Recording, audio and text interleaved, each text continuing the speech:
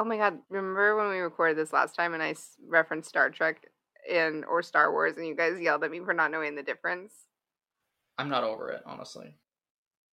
Honestly, this is the most I've seen Mike ever drink anyway. He's downing this truly. It's freaking me out, actually.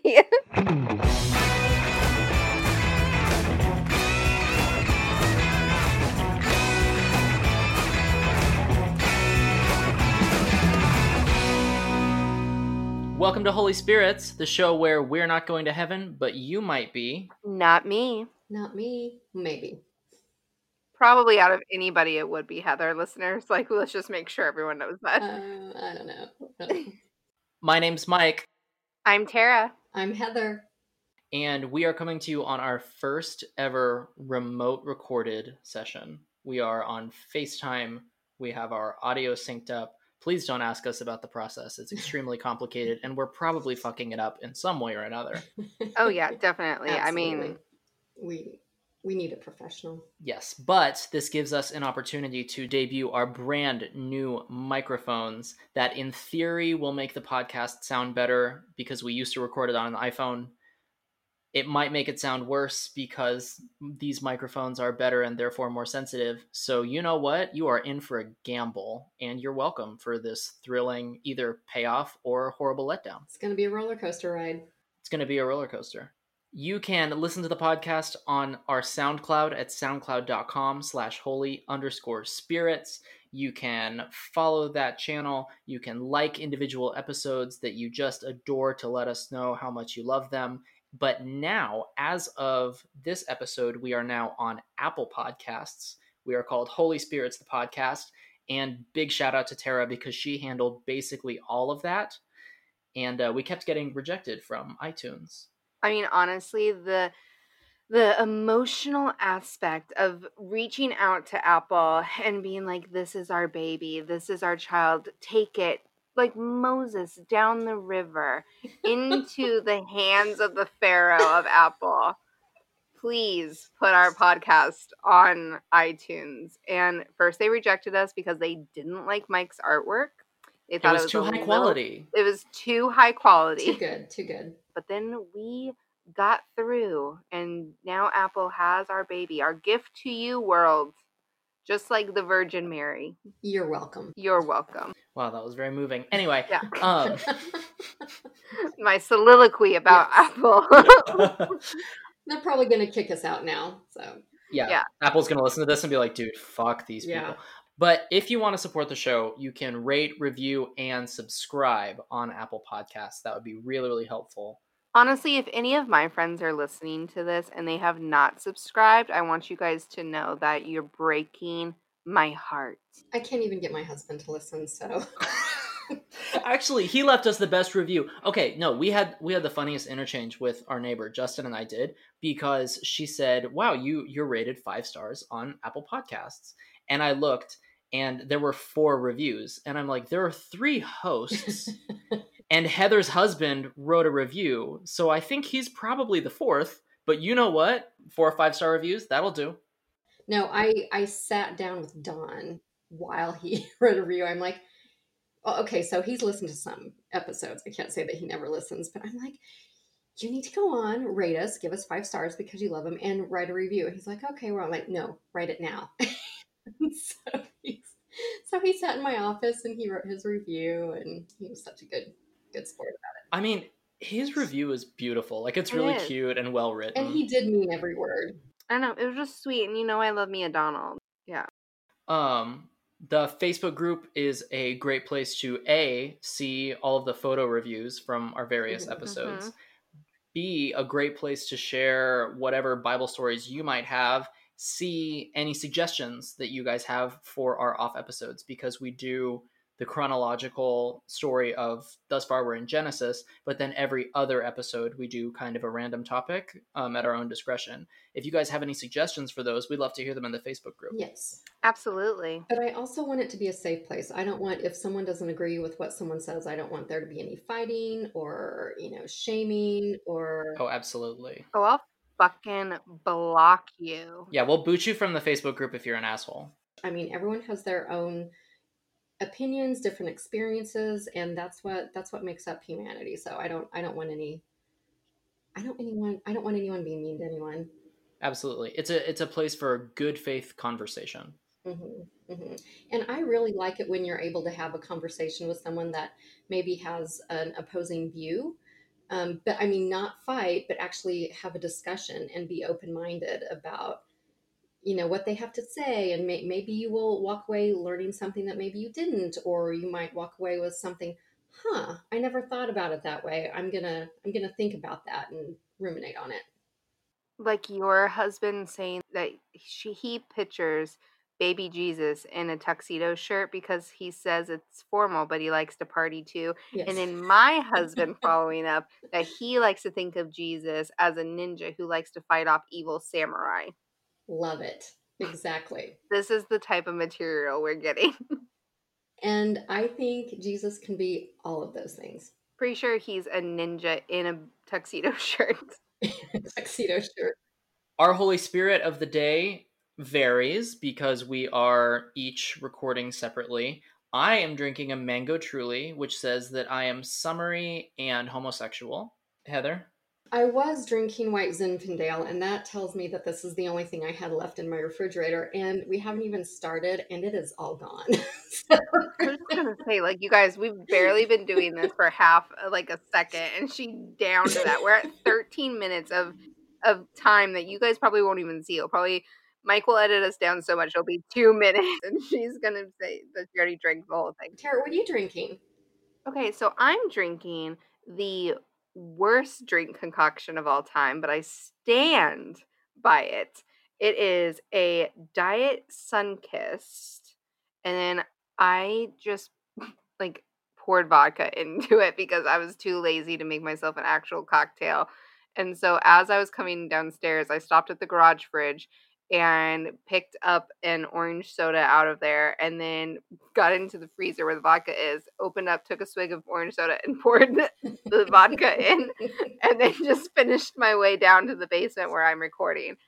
So, you guys, it's high class. We call it an Ozark lemonade. Yeah. Vodka's good in anything. It's fine. Yeah. And we are shamefully re-recording this episode Yeah. because as a part of our brand new microphones that we're very excited about, we recorded the Babel episode, but we had no idea what we were doing. Uh-huh. And so the audio came out, and you can hear Tara on my mic and me on Tara's mic. Heather's audio is wonderful, You can by the way. finally hear me. You guys, in all honesty, I would like to introduce you to our third member of this podcast. Hello, everyone. Hello. So nice to be here. So excited. But anyway, so the audio didn't work out, and so we are re-recording, and so this is going to be a little bit different for several reasons: the microphones, the remote, the fact that we've all heard our own stories before. Today's topic is also a change of pace because the Tower of Babel story is the story that is next in the Old Testament timeline. It's really, really short, even with all of my analysis, even with us all yucking it up and being schwasty messes. And so we thought that we'd mix it up a little bit.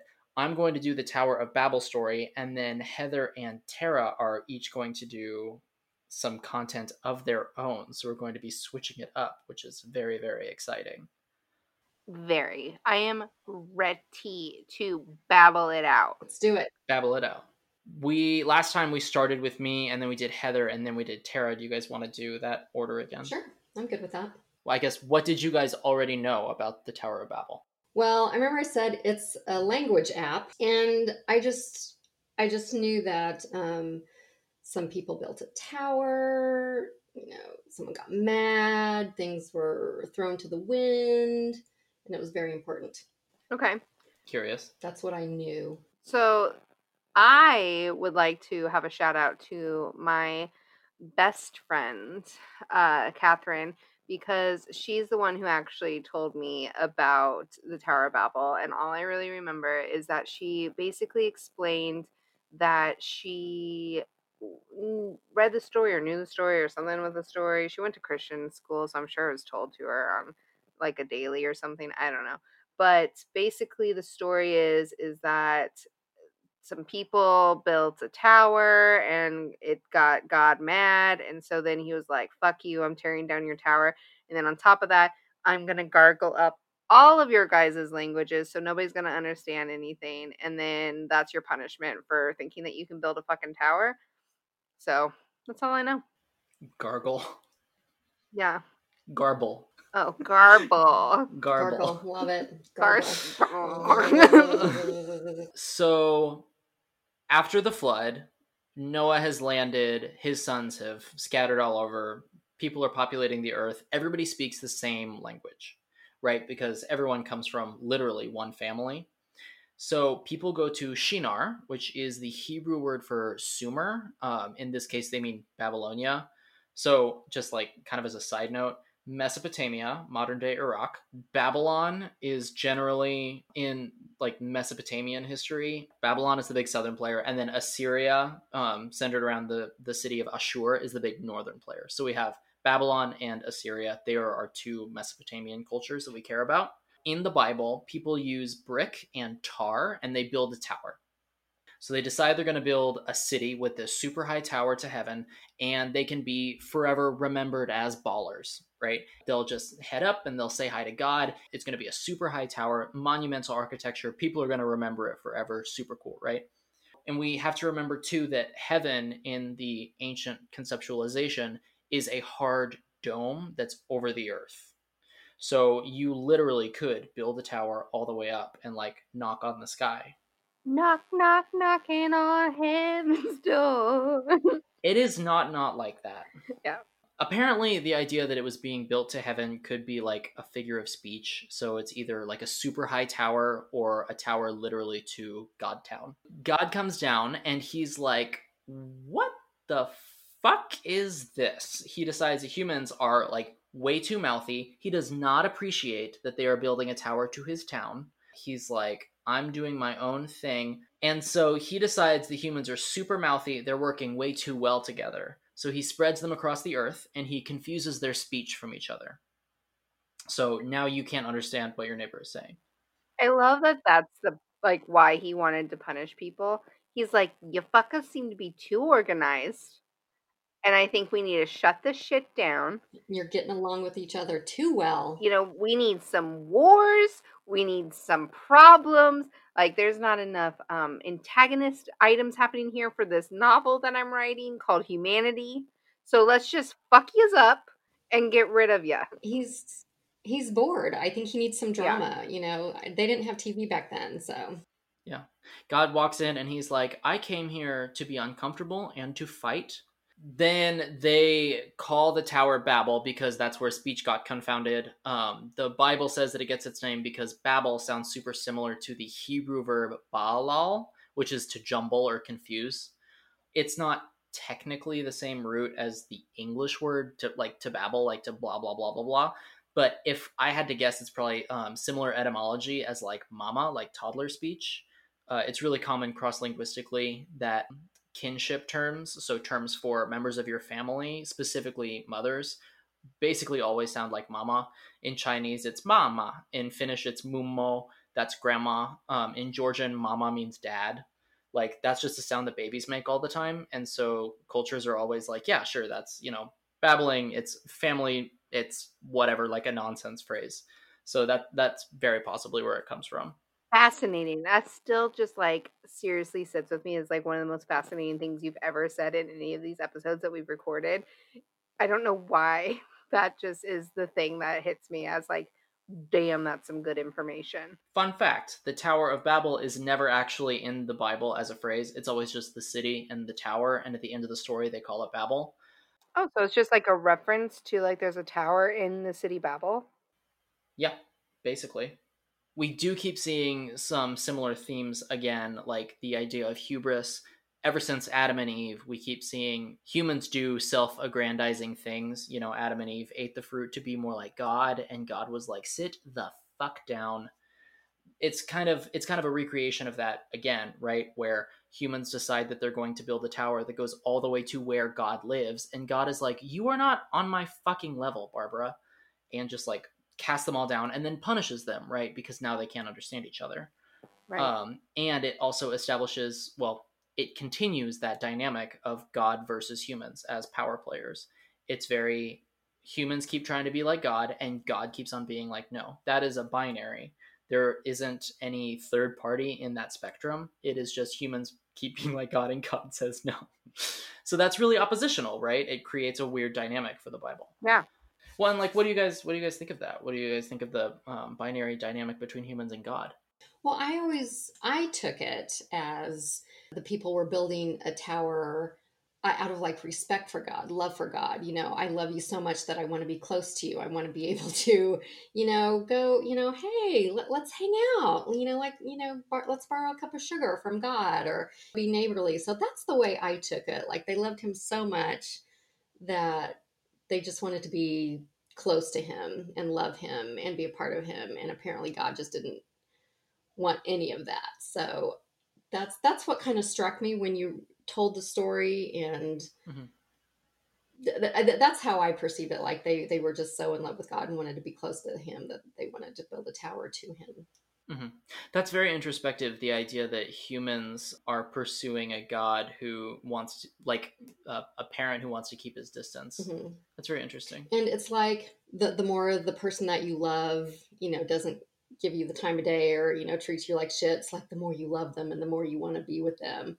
That kind of dynamic in that kind of relationship. They're like in an abusive relationship with God. Holy shit, is that going to get some negative reviews? Well, and but I don't think that it is kind of controversial to say that God abuses humans. Yeah. But there's something to be said about the idea that, humans do something wrong and then God overreacts. God does do a lot of things that if a human were to do them, they would be viewed as temperamental. Like they didn't have the abuse word and like dynamics in a psychological sense to explore in the ancient world, but I think it's pretty easy to make the case that God is abusive. And he would be abusive if he were human. Obviously, the fact that he's God kind of mitigates some of that responsibility. I mean, I think they just wanted to love him. They just wanted to be close to him and, be a part of his world. I think the humans just want to be loved. One of the interesting things about the Tower of Babel story from a linguistics perspective, we almost always end up talking about the Tower of Babel at some point in my linguistics classes in college because it is the explanation for why there are different languages. It's really interesting to me reading the Tower of Babel because the Tower of Babel goes from one language to many. There is no more nuance than that. It's just there is one when you go into the story, and there are a lot when you come out of the story. But Noah's sons actually account for language families way neater than the Tower of Babel story. Obviously, people notice that some languages are more similar than others. Like if you are an English speaker and you go up to a Dutch speaker and you say, "That is a dog," and then the Dutch speaker goes, "Dat is een hund," you'd be like, "Dat is en hund," and hund is a cognate for hound, like dog. Like those languages are super similar. Wow, they must be related somehow. Versus, in Spanish, you say, "Eso es un perro," and it's like, that doesn't sound anything like what I said, but whatever. But Mike wants everyone to know that he knows multiple languages. But I do know multiple languages. So Please many. Venmo me. Mhm. The Noah story seems to account for there being multiple language families better than the Tower of Babel story. So we kind of see the double explanation thing. It's kind of like how God created everything. God created man and woman, and then God doubled back to create Adam, who was the first man. Like that doesn't quite make sense. In the Noah story, we talked about how there are probably multiple versions of that story that have been lumped onto each other, and that's why there's a raven that goes to the land, but there's also a dove that goes to the land, and the time that it rains versus floods is kind of confusing. Like it's an amalgamation of several different stories, and it seems that the idea of languages being separate, which is already accounted for in the Noah story, we're doing that again here in the Babel story. And like it makes a lot of sense that you would want to over explain this because if humans are human, then they must come from the same place. So why would they speak languages that are so ridiculously different they cannot understand a fucking word that another community is saying? Like that's dumb / confusing, and there must be something more to it. And like there's a whole field of linguistics that's all about historical reconstructions. That's incredibly interesting. The biblical explanations seem to be kind of all over the place because they obviously didn't have the linguistic science to explain it, which is fair.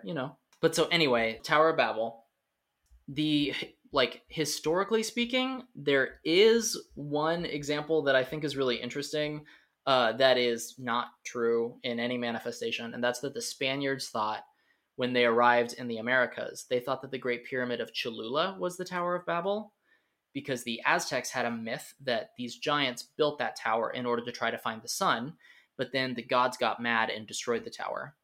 And the Spaniards were like, that's close enough. Like, that sounds a lot like the Tower of Babel. It didn't have any like language associated with it. It didn't have anything to do with confusing languages or anything. But the Spaniards were like, it's a tower, it got built, and then the gods destroyed it. Like, that maps on closely enough. Like, maybe this is the thing. Maybe this is what we're looking for. The more realistic explanation is this. It's called a ziggurat, called Etemenanki. So a ziggurat is kind of like a pyramid, but it's like the Mesopotamian version of pyramids. And so they usually look kind of like step pyramids with like ramps, like ramping staircases, kind of. And they were big temples that were used for worship and blah, blah, blah. Etemenanki was a ziggurat dedicated to the Babylonian patron deity. His name was Marduk. If you dive into ancient history, Marduk is basically a character because even though he's a god, people talk about him constantly and they worship his statue, and the statue gets stolen at one point and then everybody loses their mind about it. But Etemenanki is also really interesting because it is fucking huge. It's 91 meters tall, which is about 300 feet high. And because I don't know how big things are, I looked it up, and that's the height of the Crown Plaza Hotel in Kansas City, or the Chicago Federal Building. Yeah, they're. How the hell did they build something like that? I mean, right? And it was built in about 1000 BC. Like, it was built in fucking ye olde ancient times, and they built it as tall as several modern buildings. I mean, the Crown Plaza Hotel in Kansas City and the Chicago Federal Building, like, they're not small, even by our standards. Etemenanki was just, like, fucking towering. So, Etemenanki means the temple of the foundation of heaven and earth. So it was a major, major Babylonian religious site. And it was, again, built in Babylon. So remember, the Old Testament is written by the ancient Hebrew people, the ancient Israelites. Babylon and the ancient Hebrews are like not buds. So there's a Babylonian king later along. His name is Nebuchadnezzar II. And if we ever get to the book of Daniel, we'll get to know him really well because he features in it really prominently. But he conquers Judah. We don't need to get into the difference between Judah and Israel right now because it's kind of complicated. But suffice to say that Judah is like a part of Israel. Judah was a client kingdom of Neo-Assyria, and then Babylonia is taking over. And they're like, you're friends with the wrong bully. We're going to be bigger bullies to you. And it was like, ah. So then what they do is Nebuchadnezzar takes a bunch of nobles from, and just like a mass deportation of people from ancient Israel, and they bring them to Babylon. And so we have a bunch of Israelites. They're chilling in Babylon. They are hostages, basically. So they're not feeling very happy about the Babylonians while they're stuck in Babylon, and they are looking at this great big tower that is called the Temple of the Foundation of Heaven and Earth. So yeah, it makes a lot of sense that the Israelite people would associate the mean conqueror with hubris and like this giant building project, and they would call that tower the thing.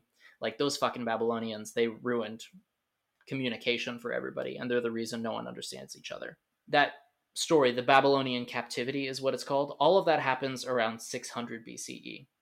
Nebuchadnezzar II actually helps to rebuild Etemenanki because it's obviously very old even when he's alive. So it's very much this story of hostages being taken and being like, fuck this guy and this fucking tower that's so fucking important to him. This is the time that I tell you to Google Etemenanki. Edamame. So if you guys want to look up some pictures and just kind of tell me about what you're seeing, like what does Etemenanki look like? What's the kind of vibe that you get from it? So, I mean, if you're looking at Etemenanki, which I'm butchering the name of it, it looks like if a pyramid was built on You know, like when you have those houses on the coast and they're built on stilts? It's Yeah. almost like a pyramid built on stilts with like a really big, tall staircase up to it. Yeah, but yeah, it's just that the stilts are another bigger block of stone. Right, for sure. But like, yeah, it's like very medieval. It's way before medieval. It's about 2,000 years before medieval. It what it looks like to me, it's very very solid, very blocky. It looks like something an elementary school student would make for some project out of sugar cubes. Interesting. That's not inaccurate at No, all. not at all. That's like eerily accurate, actually. It does look like you could make it in Minecraft very easily. Yes, exactly. It's funny, if I go down farther, so like the pictures at the top, everything's all square and everything, but then if you scroll down, it makes it look almost as if it was like a circular, almost like Colosseum-esque. So that those are not Eremenanki. That's the Tower of Babel. They are supposed to be the same thing, but obviously later people are like, when I make towers, they're round. So this is the Tower of Babel. It's round. Hmm. So it's like a creative interpretation of what. Exactly. It's kind of like when people paint Jesus without a beard. It's like Jesus almost certainly had a beard because basically all Jewish men had a beard. Or white. Yeah, or black for that matter. Like sometimes people will depict Jesus as black, and he almost certainly was not black. He was almost certainly Middle Eastern. So the thing that happens kind of unsatisfyingly, in my opinion, in the 300s BCE, Alexander the Great conquers most of the Middle East, and he loved Babylon. He actually died there. And when Alexander the Great was in Babylon, he arranged for it to be dismantled because he wanted to rebuild it even better. But then he died before he could get it done, so it never happened. So we will actually post the coordinates that you can put into Google Maps to see the ruins of Eremenanki. Obviously, it's in modern day Iraq, which consistently blows Tara's mind. I mean, you guys, in the last 10 years, has anything good really happened in Iraq? In the last 20. Just to be clear, Iraq has a history of like 5,000 years. I mean, I'm pretty sure a lot of countries have very long years of history. I mean, that's true, but Iraq has a documented history of about 5,000 years. That just blows my mind. Yeah, it's incredible. So, but yeah, that's the story of the Tower of Babel, kind of the mythology as it's laid out in the Bible, and then the historical story and how the two interact, and then the kind of eventual fate is for it to be disassembled. Not nearly as dramatically as the Bible says, though. God didn't break it down. Alexander the Great was like, I could do a better job, and then took it apart. Yeah, I mean, we need to delve into that a little bit more because last time when we talked about this was like mind blowing to me that like he came in there and he just was like obsessed with it, right? He was like, listen, this is where I want to be. This is my retirement plan. I want to be in Babylon. And just thought it was like a great stake in the world. And then he came across this beautiful Edaman monkey and was like, listen, I could do better. Let's just make this, a visionary. And then he started rebuilding it, but then the fucker died after, like, pretty much at the time that he finished, like, demolition. It would be as if, like, Joanna Gaines went into somewhere and was like, "Ooh, I could redo this whole home. Let's take it down to stubs." And then she fucking dies before she even does anything, and this house is just, like, fucked. I mean, kind of. Well, and okay, in fairness too, Alexander the Great died at 32 years old. Jesus died at either 30 or 33, and Alexander the Great died at 32. Obviously, they didn't live at the same time, but they died at around the same age. And Alexander the Great died very unexpectedly from kind of questionable causes, actually. No one really thinks that he got poisoned, but no one really knows how he died. But yeah, everybody thought that he was gonna, rule until he was 50 or 60. And so when he kind of kicked the bucket out of nowhere, it was like, oh fuck. Then they had bigger fish to fry, which we'll get into later because next time I want to do an Alexander the Great episode. So yeah, that's the story of Babel. After this, we're going to do an episode about Alexander the Great, And then following that, we're going to pick back up in Genesis with the story of Abram, aka Abraham, who is one of the big patriarchs in Judaism. That's my bit. Thank you very much for listening. So now that we have finished the Mike section, the Tower of Babel, we are now going to take a lovely departure to Heather. Heather is next up. Heather, would you like to give us a little introduction? Yes, I would love to. I'm so excited. So, last episode, we talked about Peter, aka Simon Peter, the Rock, AKA Tara's boyfriend. aka Tara's boyfriend, Cephas. And we kind of mentioned, Mike, I think you mentioned it, how Peter was freed from jail by an angel. And I found that very interesting. So I thought I would delve a little bit more into that. So here it goes. I'm going to go a little bit back before he was freed by the angel. So bear with me. I'm going to tell a couple of stories to get to that event. So one incident was apparently he and his friend John were preaching the word of Jesus, the Christ, and it was really pissing a lot of people off. By a lot of people, I specifically mean like the priests, the captain of the temple, and the Sadducee. The Sadducees. Sadducees, thank you. Oh, but they're so juicy. So juicy. They're so juicy. Well, and that's the one. I'm sorry. When I was a child, the song goes, "I don't want to be a Sadducee. I don't want to be a Sadducee because they're so sad, you see." Okay, I'm sorry, but so you have to sing it. I don't want to be a Sadducee. I don't want to be a Sadducee because they're so sad, you see. I don't want to be a Sadducee. And I will add on a more dignified note that the Sadducees were temple priests specifically. So the Pharisees tended to be the establishment types who are much more, think of them kind of like lawyers. They were about interpreting religious texts and enforcing religious laws. And the Sadducees were much more the temple priests who were about like sacrifices and incense and, you know, all of the kind of holy rituals. After the Temple of Jerusalem is destroyed and the Jewish diaspora starts, the Sadducees basically cease to exist. Okay, awesome. So, along with that, they denied the resurrection of the dead. They denied the existence of spirits. They kind of looked down on the oral tradition. Instead, they emphasized acceptance of the written law alone. So, Peter and John were arrested because they were disturbing the peace. And by disturbing the peace, I mean those fucking hoodlums. Yeah, they were bad boys. They, Tara, Bad we boys, like the bad boys. What you gonna do? What you gonna do when Tara comes for you? Ooh, yeah, bad boys. So they were disturbing the peace by preaching their Christian ways and performing miracles. Just basically causing a ruckus. But there was this one particular incident.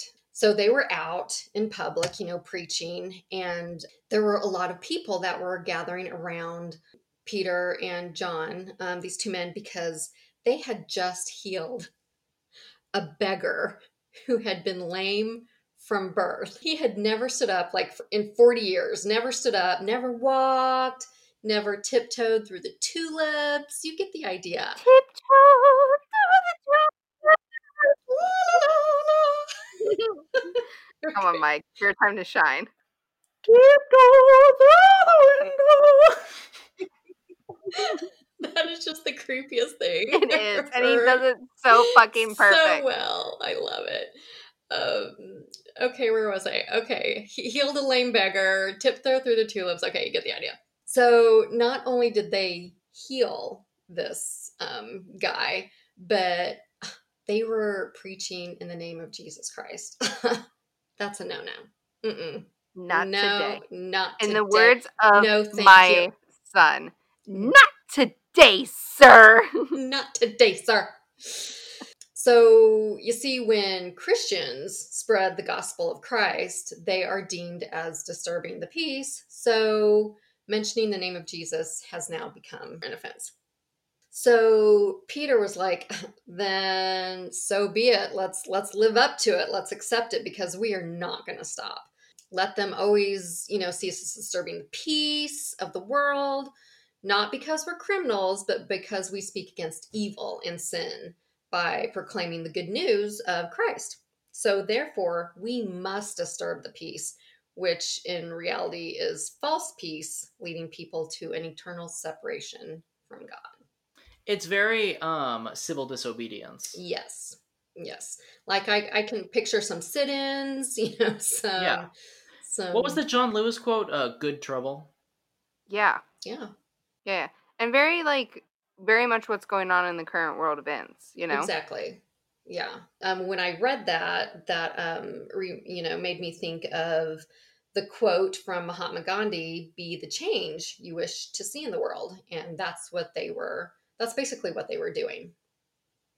Right, I sister? mean, all Yeah. down for Heather pulling out some Gandhi quotes. Gandhi. Yeah, right. I was proud of myself on that one.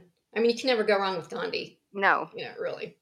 However, sorry, I was watching Indian matchmaking on Netflix, and Yes. and honestly, another masterpiece. But before each episode, they interview couples who've been married for a very long time that have been set up on arranged marriages.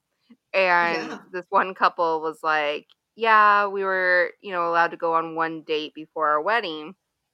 And my boyfriend, this dude that I was going to marry, the guy was like, I told her mother that I was going to go take her to go see the movie Gandhi because it was the longest movie playing. But really, we went to go see, like, I don't know, like some, Bollywood film or something that was probably like an hour long.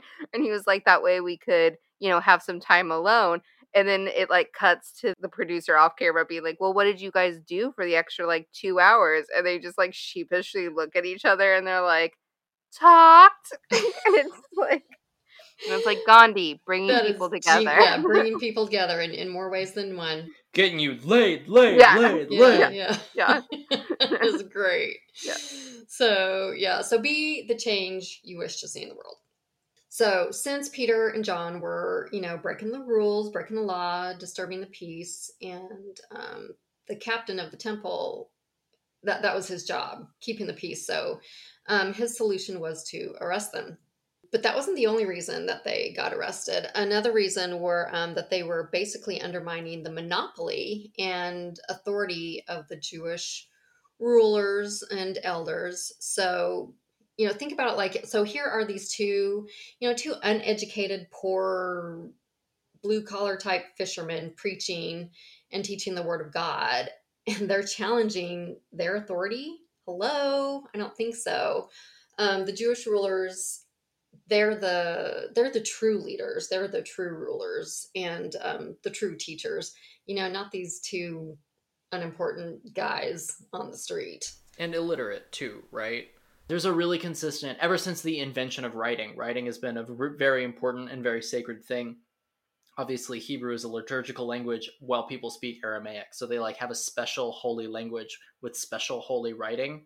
And so being literate is a very big deal from a religious power perspective. You hold the keys to the kingdom. I mean, it's just like in the Reformation, Martin Luther translated the Bible from Latin into German because people actually fucking spoke German. The people who spoke Latin were all like quadruple highbrow, super educated people, and extremely often were associated with the church. So more people understood German, and that democratized the Bible.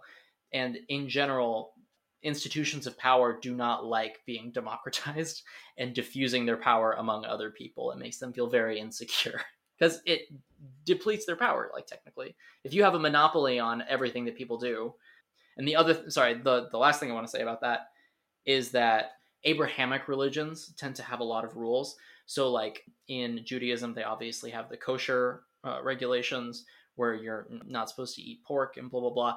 In Islam, they have similar kind of series of rules. It's very much that your religion dictates your health and the laws that you abide. If you are taking a different religious stance, it's not just, oh, well, what happens when you die might be slightly different if you ask this person compared to if you ask the church elders. It is literally, I'm attacking your government, I'm attacking your legal system, I'm attacking your entire culture all at once. It's a huge upheaval at this time because everything is so connected. Interesting. If you think about it, this is kind of why Jesus was crucified, because he was undermining, their rule. Absolutely. Also, Peter and John were undermining the theology of the Jewish rulers.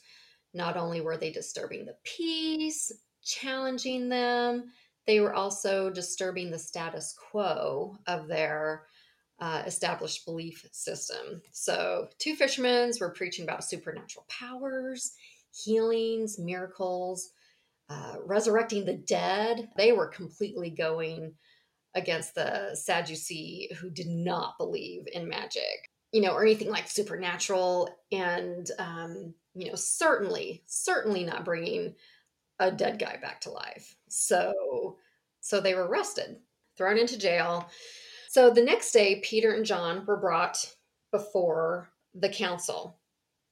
Fun fact, this was the same council or court that Jesus had stood in front of just 3 months before. So these were the same judges. The Sanhedrin. Thank you. Yeah. And basically the same people who, yeah, let's kill Jesus. Let's put him to death. So really kind of a eerie deja vu feeling I'm getting. Here, Peter and John, standing alone against the most educated, the most influential leaders among the Jewish people.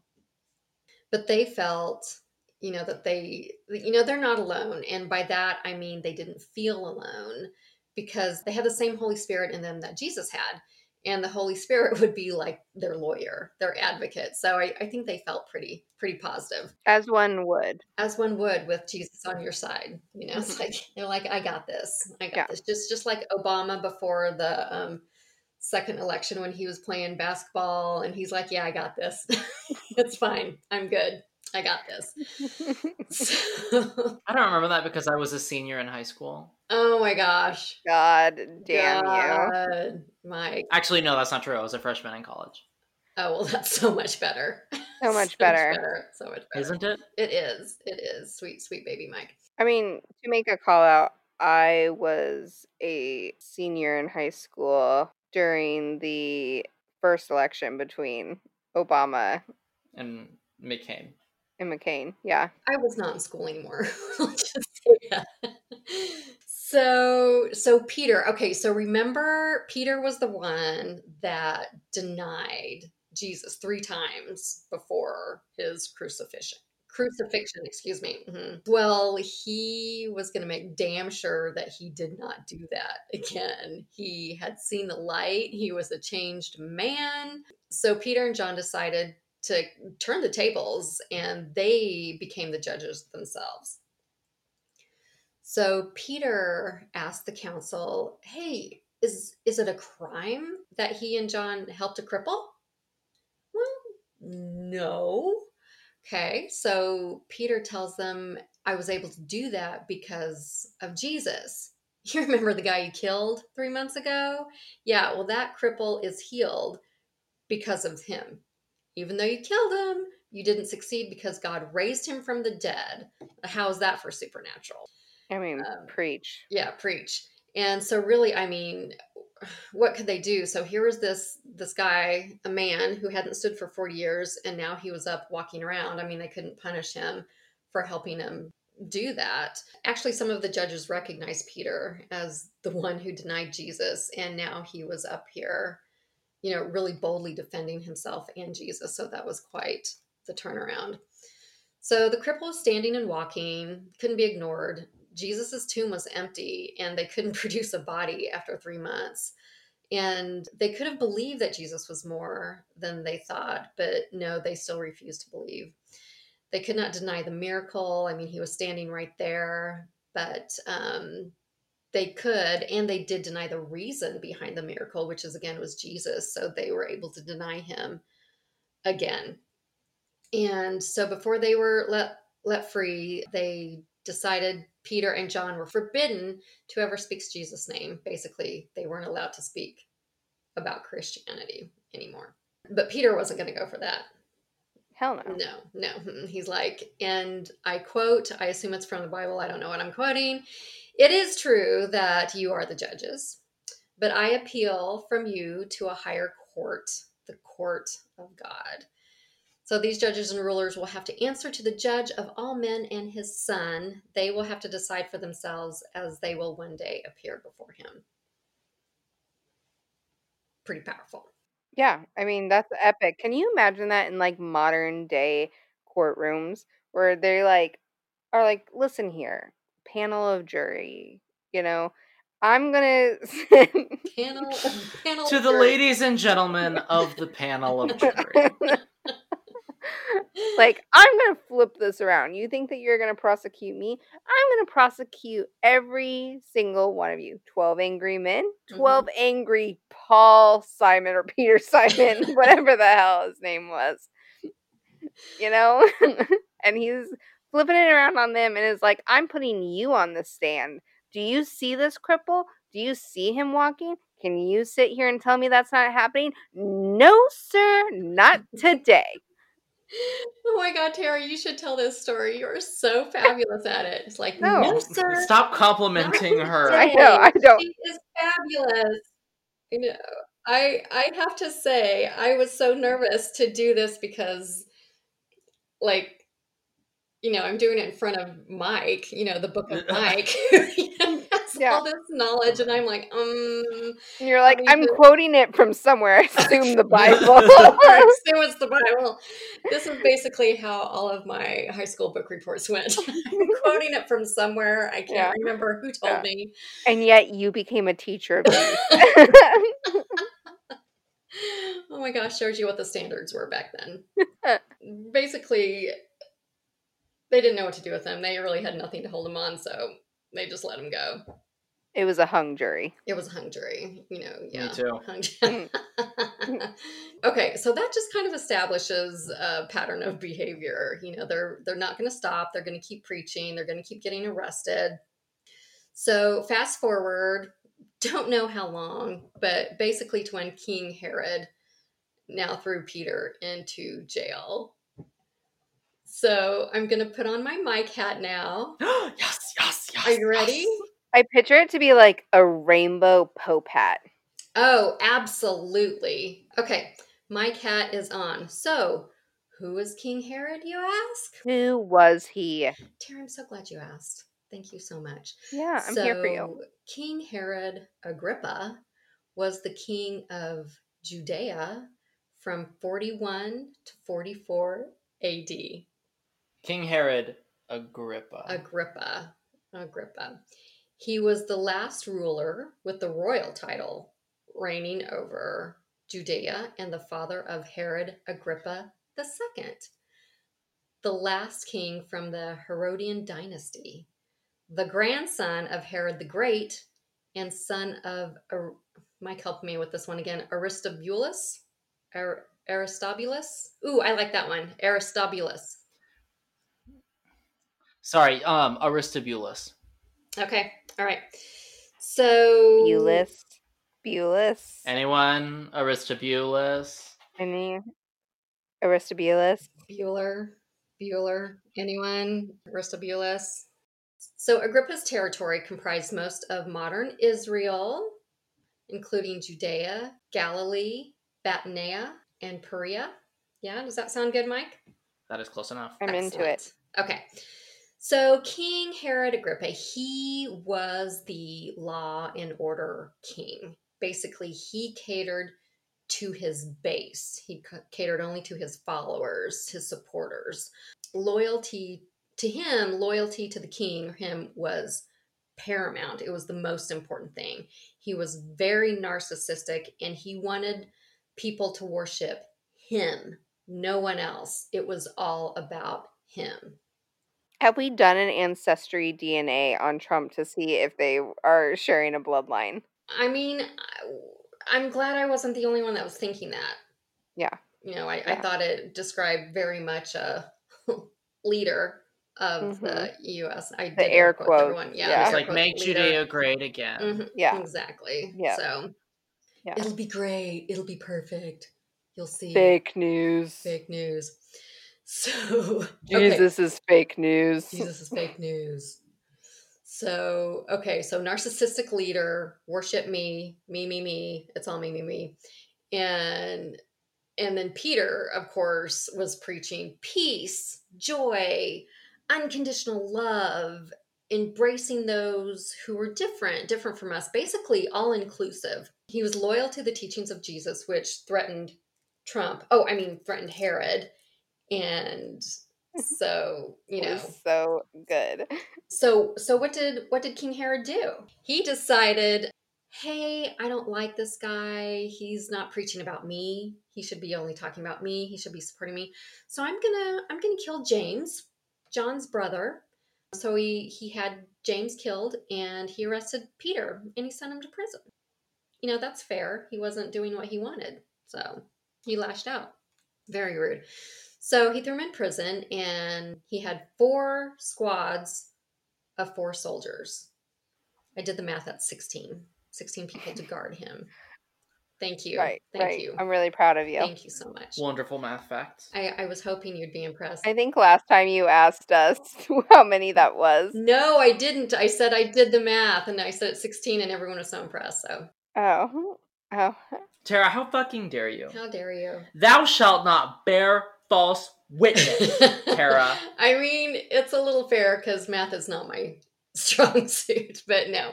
And 4x4 is 16. 4x4 is 16, yeah. Total of 16 guards to guard this one man, Peter. I don't know. What do you think? Overkill? He had Jesus on his side. Were they overdoing it? I don't know. Well, and there was some Holy Spirits involved, so I guess. Holy Spirit's coming up, so. Yeah, I see what you did there. Holy Spirit's coming up. Peter's drunk as fuck. Peter's like, the Holy Spirit is fact tequila. And all these 16 guards are like, hey! Yes. Can you turn water into wine too? Yeah. So the king wanted to wait and bring Simon or Peter before the people after Passover. So he had to wait in jail until that time came. Mm-hmm. So during that time, his church was, they gathered people around. They were fervently, praying to God for Peter to be let go, to be saved. So lots of praying going on. So now on the very night Herod was going to bring him out, Peter was in his cell, just crashed out, sleeping hard between 2 soldiers. So he had 2 soldiers on the side. He was all bound up with chains. There were guards in the front door. There was no way no one was coming in or out. This without just them screams knowing. like intro to like a porno. What? Tara, what kind of fucking weird historical porn are you watching? Clay was a history major, so Was it bound up with chains that got you? it was, and between 2 men and him just like And sleeping hard. He was sleeping sleeping hard. hard. He was sleeping Oh, hard. yeah. I Oh, he hear- was so asleep. He was such a sleepy baby. So sleeping behind or between sleeping taking between him from behind. soldiers like a man, bound up with chains. No one was coming in, no one was coming out without the guards. And okay, so behold, an angel of the Lord stood beside Peter, and a bright light shone into the cell. Shone. What did I say? Shone? Shunned. Shone? A bright light shone. A bright light shone into the cell. So bright lights, and so Peter was sleeping, and the angel had to wake him up. So she just kind of smacked him. She's like, Peter, wake up. Wait, Dad? is this where things get sexual? She like sits on his face really fast. Like, Peter, wake up! Wake up. So she smacked him awake, and she said, quick, they, I need to normalize pronouns, they quickly stand up, and the chains fell off of Peter's hands. And the angel said, Gird yourself and tie on your sandals. So he did. So another Mike moment. Let's take a moment to discuss the word gird. Not the throw up. not the spit up. So gird is from Middle English. Girden from Old English. Gearden. Basically, to put a belt around like your robes, like long flowing robes, kind of basically to hike them up, basically to kind of put a girdle around. And that's from Proto Germanic, from Proto Indo European. Oh, good. Mike is nodding in agreement, I assume. Yes, Or I is actually this just looked it up because Oh, okay. it's the Proto-Germanic word is Gurdiana, Mm-hmm. and it's from the Proto-Indo-European Gerd. Oh, thank you. I had that written down, but I didn't know how to pronounce it, so I just skipped it. So basically, it's using as a verb. Basically, gird up your loins is what the angel is telling him to do. That means whip out your cock, tie it around your waist. Tie it around your waist. Keep it out of the way. We don't want you tripping over it during our escape. Yeah. Yeah. So I just yeah. see it. There's not a porno made about this. I swear to God, it's coming. So basically, put your shit on and follow me. Let's go. And so I'm going to insert my little art review here because I found this painting and it just depicted so well what I had in my mind already. So here is Peter, and he's on the floor, but yet his head and the top part of his body is kind of like laying on a ledge almost. And this angel is kind of hovering over him. It's like the moment right after she smacks him awake. Like I think of her like smacking the back of his head, like, wake up. And he looks at her and his hands are kind of like, what? And her arm is kind of like pointing her arm. I'm sorry, I keep saying her arm, but their arm. Just always use they. So the angel's arm is kind of like pointing towards the exit. And they're like, doors over there. Basically, hey, let's go. Let's hurry. Get up. Let's go. Get your ass up, goid your loins. Wake up, gird your loins, we're out of here. So Peter, he did follow the angel, but he wasn't really sure if he was just having a vision, but he's like, the door's open, let's go for it. So he left the cell and the two guards behind. I don't know what they were doing, but he walked past the other guards to an iron gate, which magically opened of its own accord. And this door led out to the city. And they walked down the street, all casual. And then the angel just disappeared. He's just loose in the streets. Guards don't know he's gone. He's just out. He's Peter about town. Yeah, he's like, sweet. So that just happened. He's like, where's a bar? Yeah, where's a bar? I am parched. I am so thirsty. So now what? So now what is he going to do? So he went to the house of Mary, of course, the mother of John, where a lot of people were gathering and praying. So Peter just went up, knocked on the door, and a little girl named Rhoda, oh, I'll get it. You guys are praying. You keep praying. Don't interrupt. I got this. I'll go get the door. So when she was going to get it, she recognized Peter's voice on the other side of the door. So she got really excited and she's like, whoa, that's Peter. This is exciting. So in her excitement, she ran to go tell everyone, hey, everyone, the prayer worked. Peter's here. He's here. And poor Peter is still outside knocking on the door. It's like, And Peter's like, let me the fuck in. Rhoda, I'm escaped convict. I'm sure they're after me now. Could you please let me the fuck in? So wouldn't everyone be excited? Oh my gosh, Peter's back. Well, of course they didn't believe her. I mean, why would they? She's a girl. She's a little girl. They don't know shit. They don't know anything. But Rhoda, feisty little one, she didn't give up and she kept insisting, no, Peter's here. But instead of believing her, it was easier for them to say, whoa, it's not Peter. It just must be his angel or something. I mean, that's more He's believable. Yeah, dead. that's more believable than what Rhoda over here is saying because she's a stupid Yeah. girl. He's dead. His ghost came. He's an angel. And he's knocking on the door versus just appearing to us versus believing a little Yeah, girl. exactly. That's the way I took it. So, but Rhoda, Yeah. no, she fought for what she believed in. Mm-hmm. Yeah. She's like, I have words to say. And you can't tell me she didn't say, told you so. Oh, yeah. Oh, yeah, absolutely. So when they finally went to go open the door, they're like, whoa, look who it is. It's Peter, right? Like, crap, I had no idea that was you. So he motioned to keep them quiet because, he was an escaped convict. And he told them of how the Lord sent the angel to help him escape, told him the whole story. And then he said, go tell these things to James, because I don't know, he probably didn't realize that James was dead, or maybe he was talking about another James. There were so many James out there. So go tell James and to the brethren That I'm free. Yeah, that I'm free and, that I'm back.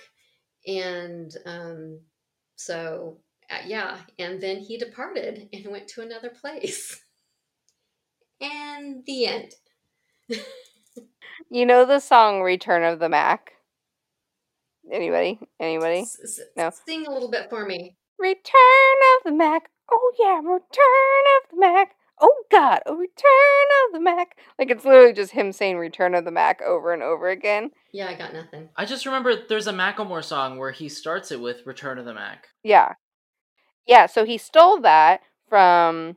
Oh, God. That was a reference? Yeah. So many things people will be like, oh, yeah, X, Y, and Z. And I'm like, oh, the thing was a reference to another thing. Yeah, so he was like in late 80s, early 90s, like hip hop star.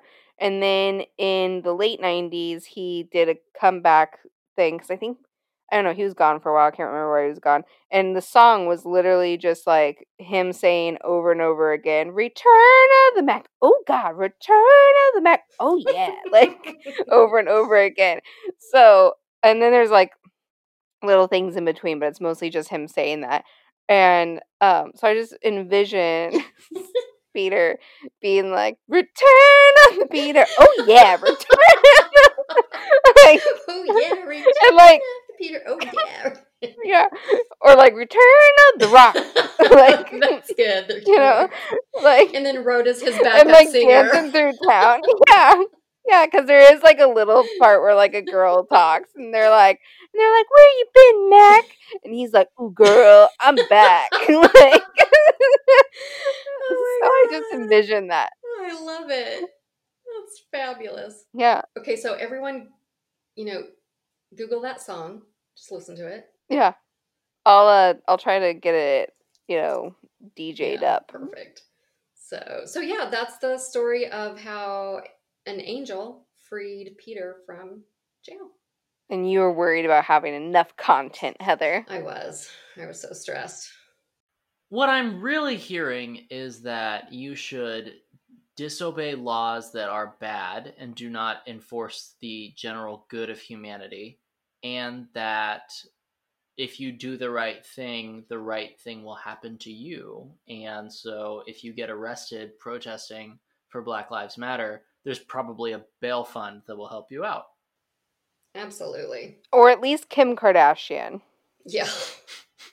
There is probably a weird, eccentric celebrity who has too much money and is willing to spend some to make sure that you don't spend your life in jail. Thank you, Heather. I'm going to cut the recording so that we can get started on Terrace. But yes. Cool. Welcome back. Virgins and whores. Virgins and whores. Virgins and whores. Everything Tara's ever wanted to talk about. All right, so now it's my turn. I'm going to focus on the parables of Jesus. And I took a moment and kind of wrote out all of my thoughts about this. And my very first thought is that I need to start with making fun of Mike. Wrote this weeks ago, and it still holds true today that I must start with making fun of Mike. So essentially, Mike's like little aspect to this podcast is that he likes to really delve deep into the translations and the roots of where things come from, the historical nature of, what we're really looking at and what he's teaching us. And so I'm going to take us into a moment of me wearing my mic pants. So, a parable. It's rooted from the translation of the Hebrew word mashal, and it can also mean riddle in translations. So basically, historically, parables have been associated with Jesus and his teachings in the New Testament, but a good amount has also been peppered throughout the Old Testament. It's not just something that Jesus woke up one day and was like, I'm going to speak in some riddles and hope that you guys can keep up. It's basically historically the Jewish storytelling and would have been the traditional way and method of the time for us to really teach the next generation and teach, any sort of new way of thinking would have been done within parables to stay in line with the historical kind of Jewish storytelling. And it made sense that that's why Jesus used it, is because it was a historically significant way of teaching at the time. When I was researching the history of parables, I came across a lot of people who had a lot of opinions on it and really was trying to figure out the easiest way to describe it and keep it kind of at a level that I think is easier to understand. And I came across a quote from a gentleman named Adolf Ulicker, probably. Ulicker. Um, and he said, Would you liquor? Yeah. yeah, Like, you Adolf liquor? Ulicker. You liquor? You liquor? I liquor? I don't know. Yeah. Who licks her? So he said, a true parable may be regarded as an extended smile.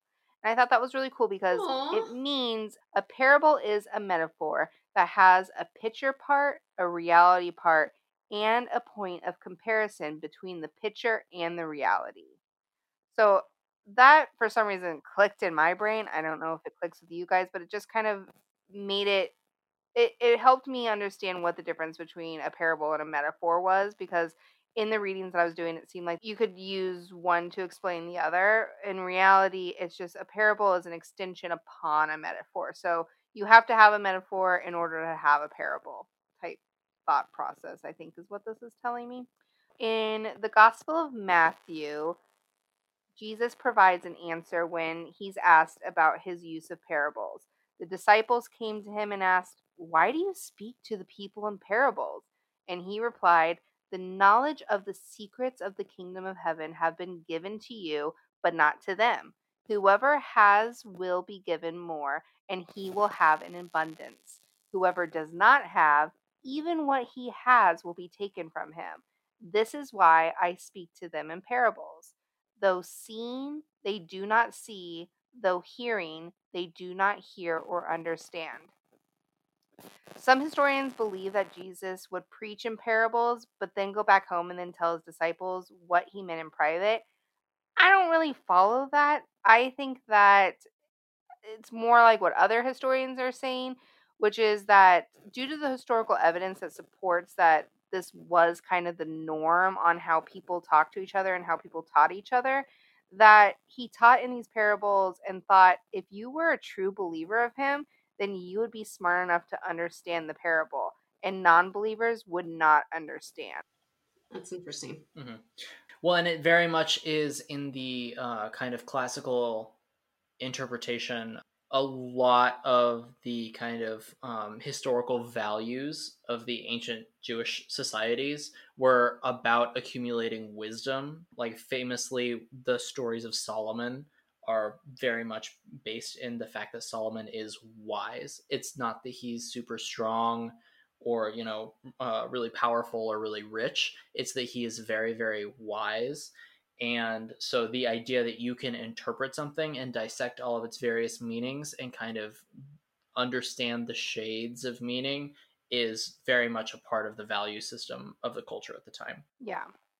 So I chose to really focus on two parables. There's a lot of them. Really, there was kind of a handful of them that I could have gone and picked, and I kind of read through a couple of them and was really looking for ones that I thought would be interesting and at least have a good kind of dynamic of conversation with them. So the two that I chose were the 10 virgins and then the two debtors. Since this is a re-recording, I had in here to talk about what you guys thought that these were going to be about. Do you guys remember what your initial thoughts were about the 10 virgins? I remember that my understanding before I had heard any of this, because I actually did not remember either of these parables.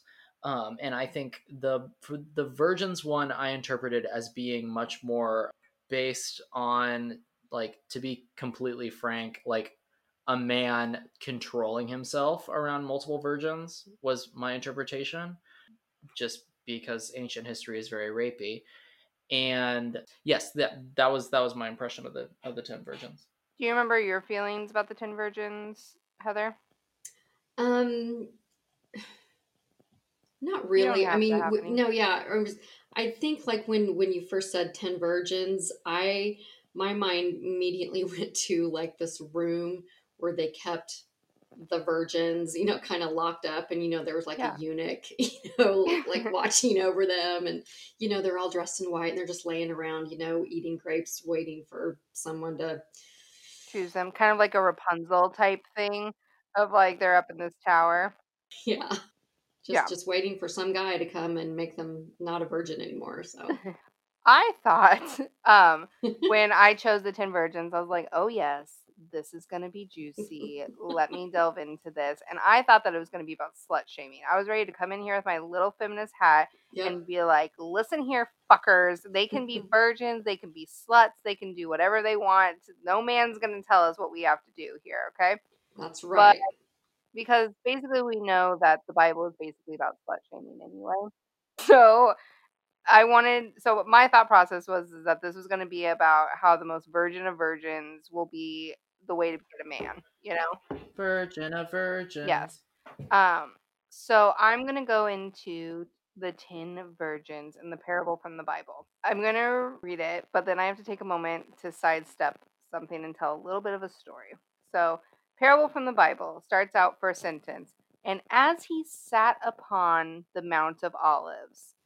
So this is where I have to take my first break because when I was researching this, I read that as that he sat upon like a true mountain of olives. And it's not a mountain of olives. It is literally a geographical location that is part of the route from Jerusalem to Bethany. And Jesus camped here with his disciples and then cried over Jerusalem. I really probably should have researched because we had the time on why he cried over Jerusalem. Because I kept saying, wow, that should be done. But I didn't. But I did research about Mount of Olives and just kind of did a little bit of reading up on it. And it's a real place.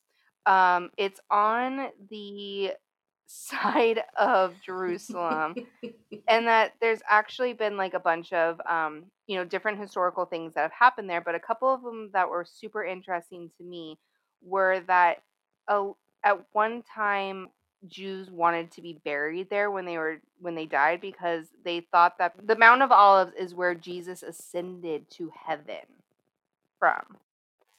And so it's like a really special place. And I guess in the teachings, why they wanted to be buried there was because the thought process is that's where he's ascended, and that's also where he will descend from heaven when he comes back. And so there's actually a bunch of like unmarked graves on Mount Olive of Jews and stuff. And they're guessing there's probably, I mean, they estimate about 150 people before they kind of put the kibosh on it. And they were like, listen, we need to stop having like all these people buried here. The other part that I thought was really interesting is that in Jerusalem, the Mormons wanted to build a university there. And Really? the Church of Latter-day Saints near the valley, separating the Mount of Olives from Mount Scopus. and that it created some controversy because of the concerns that the Mormons would engage in missionary activities in the area. But then the Mormons had to basically go to Israel and say, listen, we pledge to not do any sort of missionary activities here. We just want to build our university. And then Israel was like, if you promise, Mormons, we'll let you build. And then they were like, promise. And so they got to build their university. So I just thought that was pretty interesting about Mount Olive. That is interesting. I didn't know that. So Jesus wasn't standing on a mountain of olives drinking a martini? No. So he wasn't like just standing there and like, sitting on talking to his people on the olives. And like reaching down there every time he wanted to like shake, not stir. Yeah. It's literally a location. Like it's a true mountain, not of olives, but of like dirt. Dirt. Good to know. I assume olives grew there. Sure. It's named for the olive groves that once covered its slopes. Okay, yeah. Okay, so There there you was have it. olives. There you go. So, not out of line. So, anyway, so it's not a mountain of olives. It's a geographical location, and it's the route that he took from Jerusalem to Bethany. Jesus camped there with his disciples and cried over Jerusalem. He did a lot of his preaching there, specifically about what was about to come. It was like that was his spot where he was like, listen here, I'm going to tell you what's coming up. I'm going to tell you, what you're going to have, to expect. This is his area. So also, sorry, one more thing about Mount Olive is that they also sing there a lot. So in the New Testament, which is like the only place where they talk about Jesus, so I'm not sure why we had to completely say that this was in the New Testament, like duh, Wikipedia. But it tells how Jesus and his disciples sang together. And when they had sung the hymn, they went out to the Mount of Olives in the Gospel of Matthew. And Jesus then ascended to heaven from the Mount of Olives. So they sang a lot. I thought that was interesting because I just literally picture them being like, oh, olives. Like, so as he sat upon the Mount of Olives, the disciples came unto him privately, saying, tell us, when shall these things be? And what shall be the sign of thy coming and of the end of the world? And Jesus answers with the parable. Then the kingdom of heaven will be like 10 virgins who took their lamps and went out to meet the bridegroom. 5 of them were foolish, and 5 were wise. Those who were foolish when they took their lamps took no oil with them, but the wise took oil in their vessels with their lamps. Now, while the bridegroom delayed, they all slumbered and slept. But at midnight there was a cry, behold, the bridegroom is coming. Come out to meet him. Then all those virgins arose and trimmed their lamps.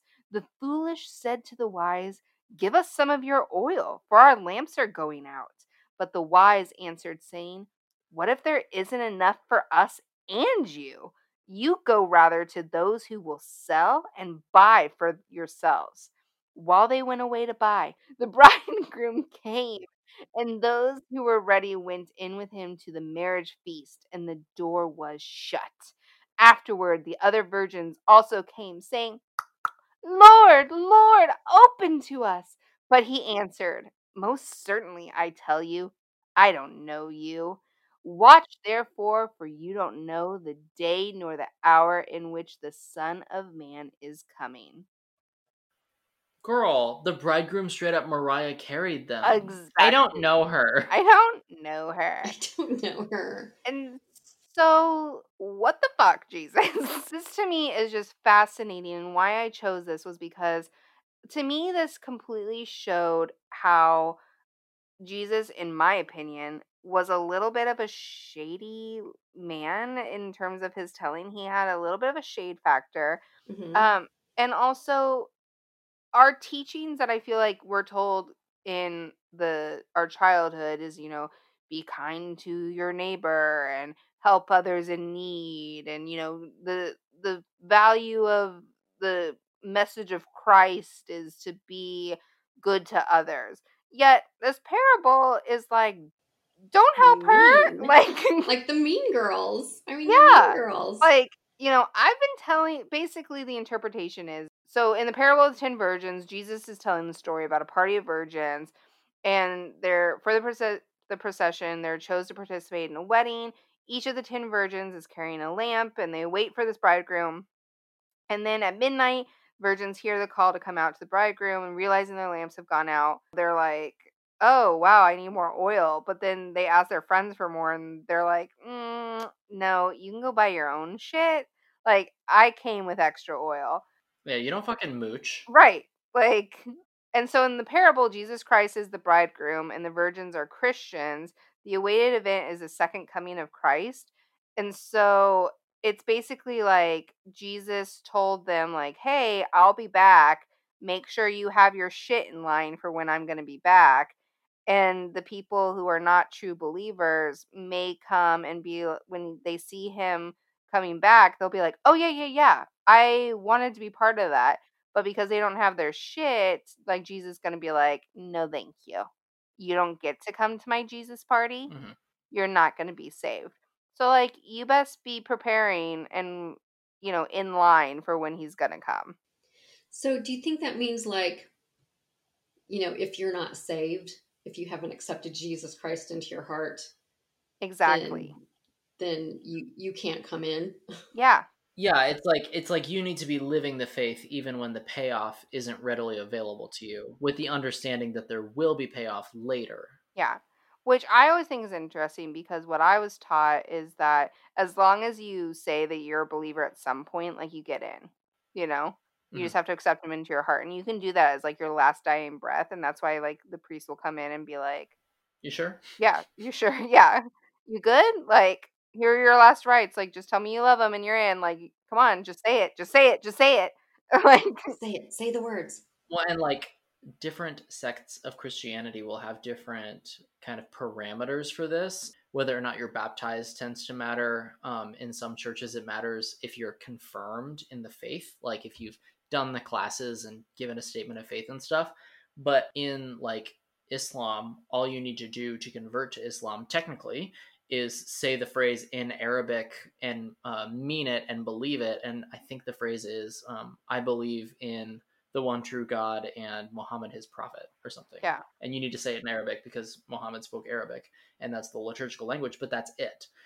So the kind of scope of how you can prove your belief to God or the relevant God or gods kind of varies culture to culture, but it seems that what Jesus is saying is that you really need to do it in advance of the world ending, and you need to invest wholeheartedly into the religion and like buckle in. Yeah. It's very like you can't put your seatbelt on in the middle of a car crash. Yeah. Oh, yeah. Mhm.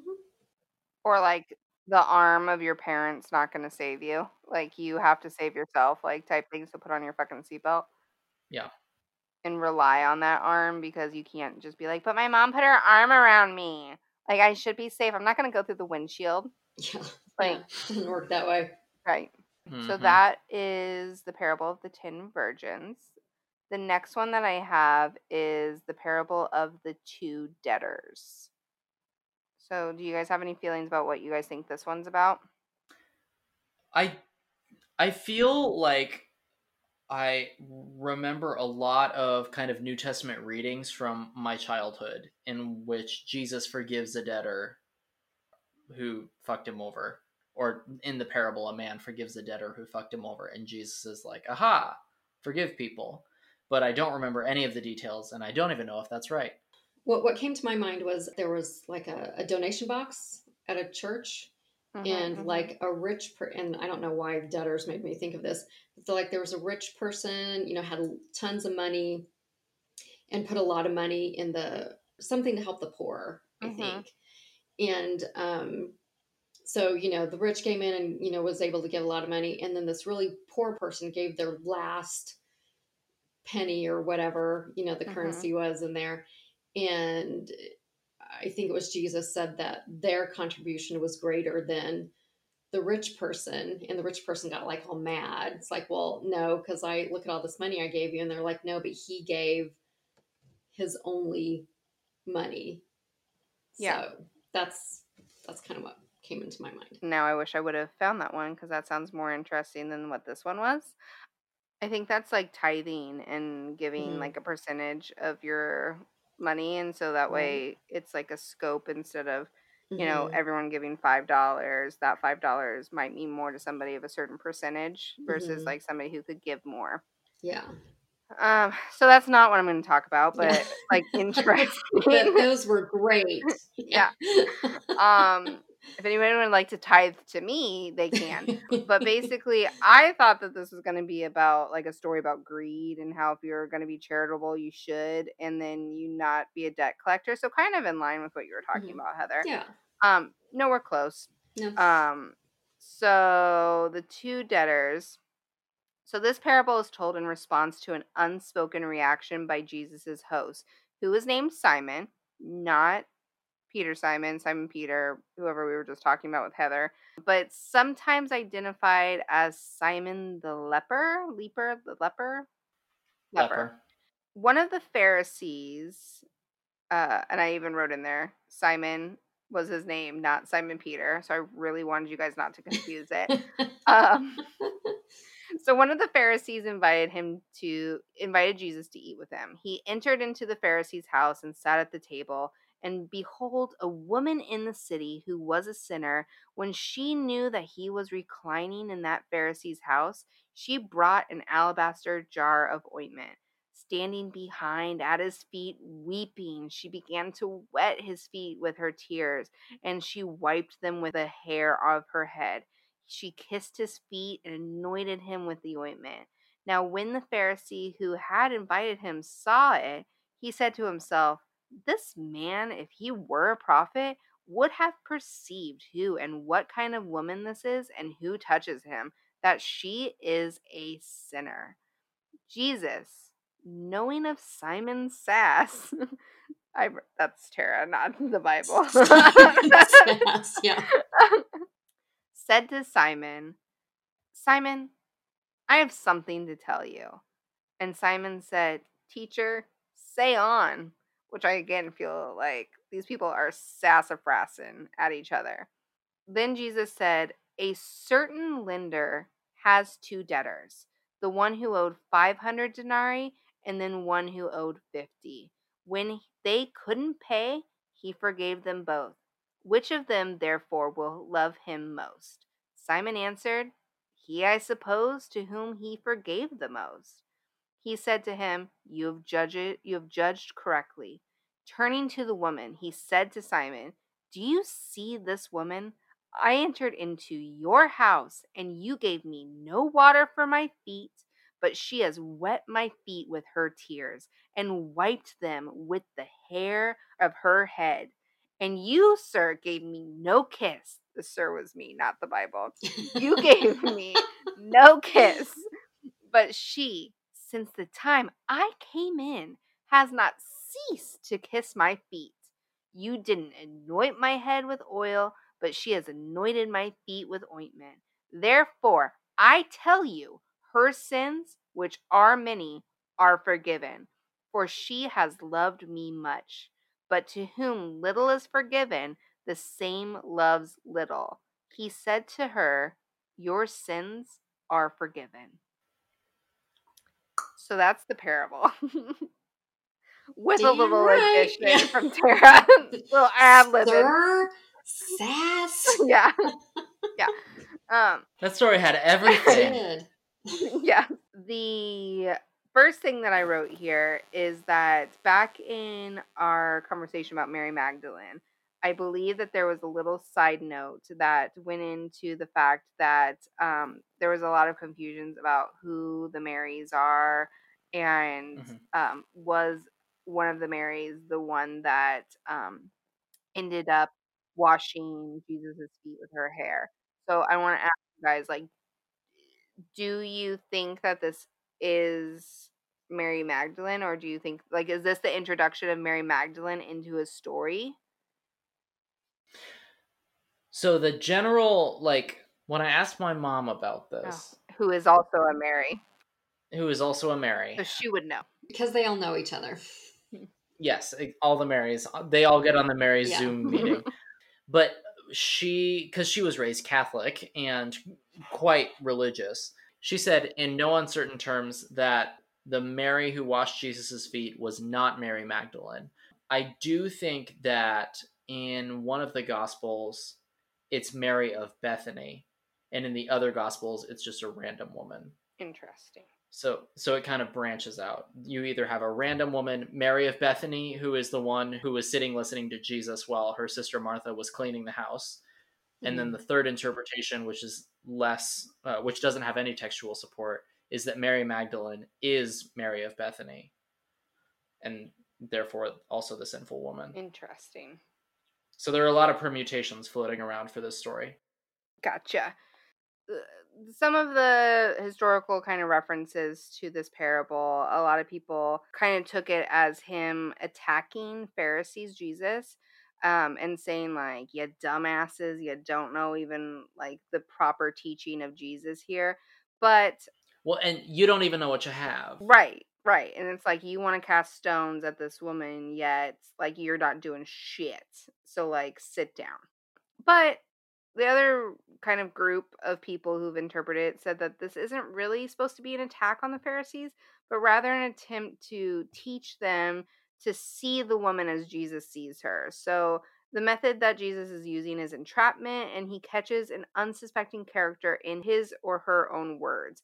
So it's a surprise attack of being like, you're going to sit here and judge her. Well, listen here, I'm going to turn this around on you and kind of do like what was on Heather's portion of being like, we're going to flip this bitch and be like, listen here, look at it another angle and tell me if you really think that what you're saying is the truth. I think a main point of this is that it's not like a shameful of like coming back to Simon and being aggressive of like, you dipshit, you should have washed my hair and kissed me and all the other things that he asked for, but more of a teaching of, you need to live your life looking at somebody not for the sins that they've committed, but for the good that they can do, which I thought was really impactful, because to me, that is more the teaching of what the point of Jesus was like, to teach us to be better and to be kind to each other and look at people differently. I like that. And it's why I chose these two parables in the end, is because I felt like the first parable was very much showcasing that Jesus, in the end of anything, like, you guys can talk about whatever your beliefs are, anything of that, something that even historians come back to say is that Jesus most likely was a real person. Now, whether or not he was the son of God or just somebody who was a very good preacher for the time and spoke, what he believed to be true, that can be categorically commentated on by many different aspects. But for me, I think it really goes into the fact in the first one with the 10 virgins that he was man, and he's gonna have moments where like he's not the best maybe person, but it doesn't mean that he's not a good person to hang our hat on in terms of what the messages that he's really bringing to the table. Everyone's gonna have sins, I guess you could say. Yeah. So where I thought that the one with the two debtors really shows the other aspect of Jesus and how his main goal is to make people be better and stuff, and just like look at the world in a different way. And that's, as somebody who doesn't you know really relate to the Bible or any of its teachings or anything of that, I think one of the things that, as a human myself, I can't take a step back from and say isn't a good teaching is the fact that we should be good to each other, and so I thought it was really interesting to show those two sides of me, of like Jesus being a sassy bitch and Jesus being like that kind of warm fuzzy dude who says the right things. I really like your analysis that Jesus is a person who has flaws and definitely has limits, where he's like, yeah, we should all forgive each other, but like, come on, you guys, fucking show up. Yeah. But I think another possible interpretation to that is that it kind of goes to something that I went a little bit too deep into the weeds on for the Adam and Eve episode, which is that people's religions tend to match their societal structures. Mm-hmm. And so if you are conceptualizing Jesus as a religious figure, specifically as the Son of God, that means that he will probably accord with a divine kind of reflection of royalty. And that means that as royalty, he is entitled to a certain level of respect, and he is entitled to a certain level of adherence to ongoing law that would be surprising for a street preacher, even if that street preacher is right about God and the world and the universe and everything else. But I think it looks a little incongruous when we think about how forgiving Jesus is, to kind of put these kind of older world conceptualizations of what royalty should be like. And Jesus is acting the way that royalty should, quote unquote, be like, if that makes sense. Totally. No, and I think that's just such an important part of where people get lost in everything, is that they're just trying too hard to make him unattainable. Mm-hmm. So that's basically the two parables that I did. But one of the things that I think is kind of more in line with my art review, I'll have the art for the two different parables that I told, but specifically on the art for the two debtors, is that the description of the woman suggests that she is a known prostitute, although this inference is disputed.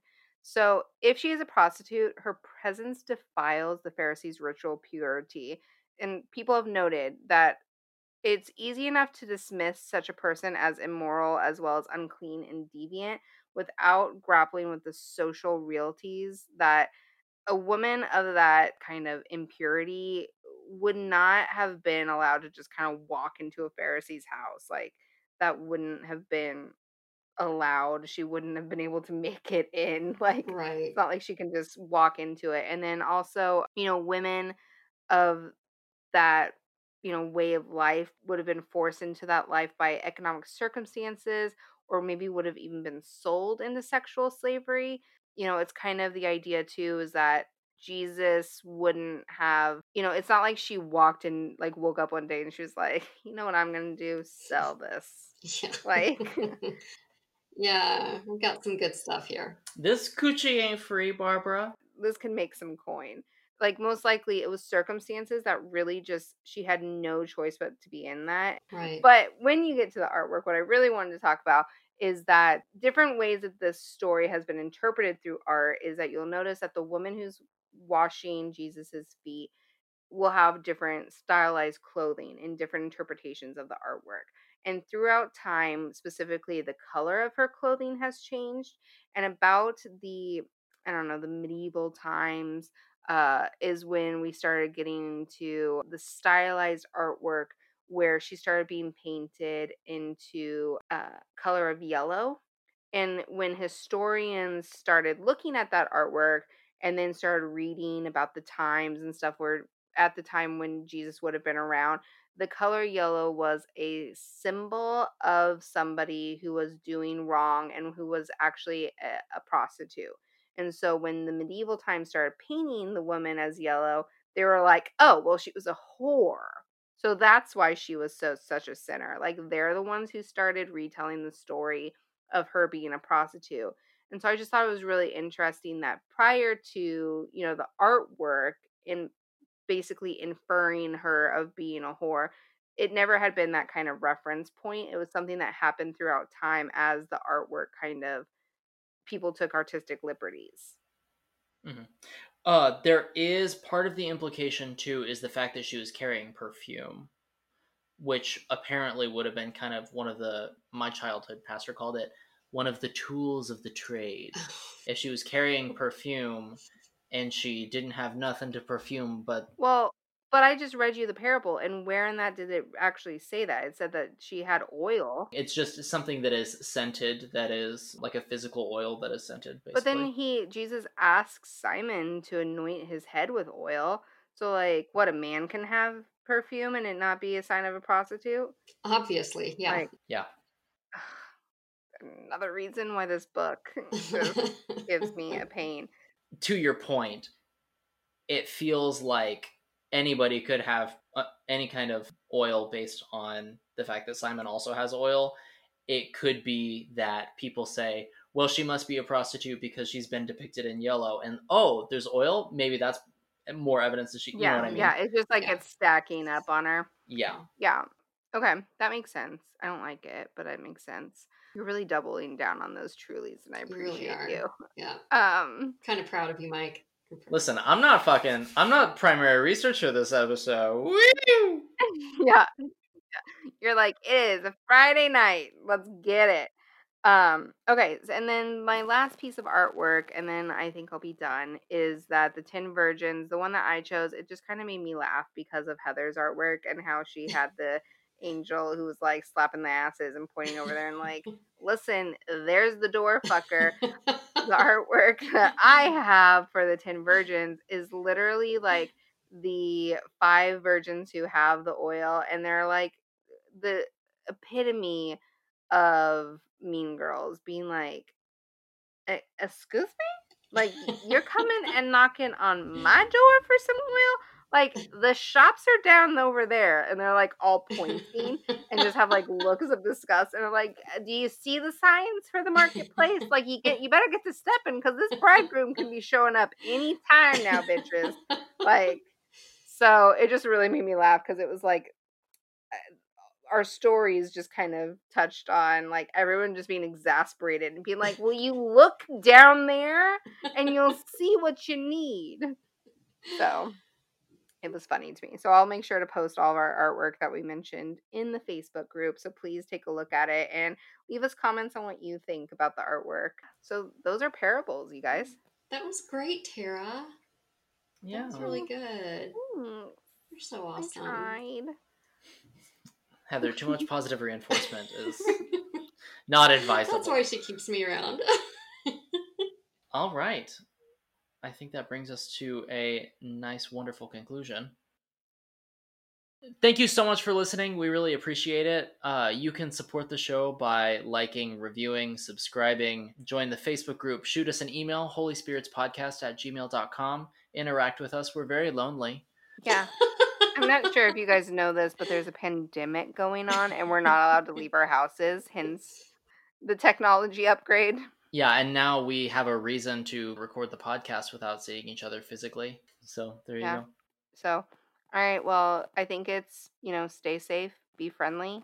The way that you end church if you are Lutheran is go in peace, serve the Lord, and then the congregation goes, thanks be to God. Oh my God, is that really what they say? Yeah. Well, go in peace is very Star Trek-y. Live long and prosper. So our next episode will be about Alexander the Great, and then the one following that will be Abram/Abraham and Sarah, which is also very exciting. Yeah. Excellent. Very good. Yeah, no, I'm really excited for it, and Alexander the Great's going to be fantastic. Dude, Alexander the Great is going to blow your fucking mind. I've done probably a quarter of the research, but I can already tell you that it's going to be really fun. And I just have so much to talk about. All right, go in peace, do good, be nice to each other. We love you, smooches, all that kind of shit. Perfect. Bye. Thank you. Bye. Bye.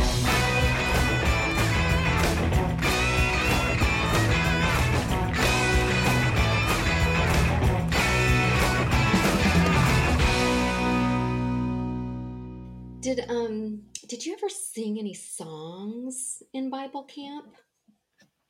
Girl, we were doing this. So my family just went on vacation last weekend, and we were doing all of our church songs.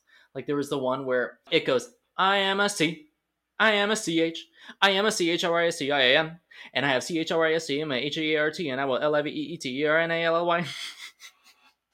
I am a C, I am a CH, I am a CHRISTIAN, I am a Christian. And I have CHRIST, Christ, in my HEART, heart, and I will LIVEETERNALLY, live eternally. Then you do it really slow. I am a C. That was the shit when I was like 8 and very much in the cult.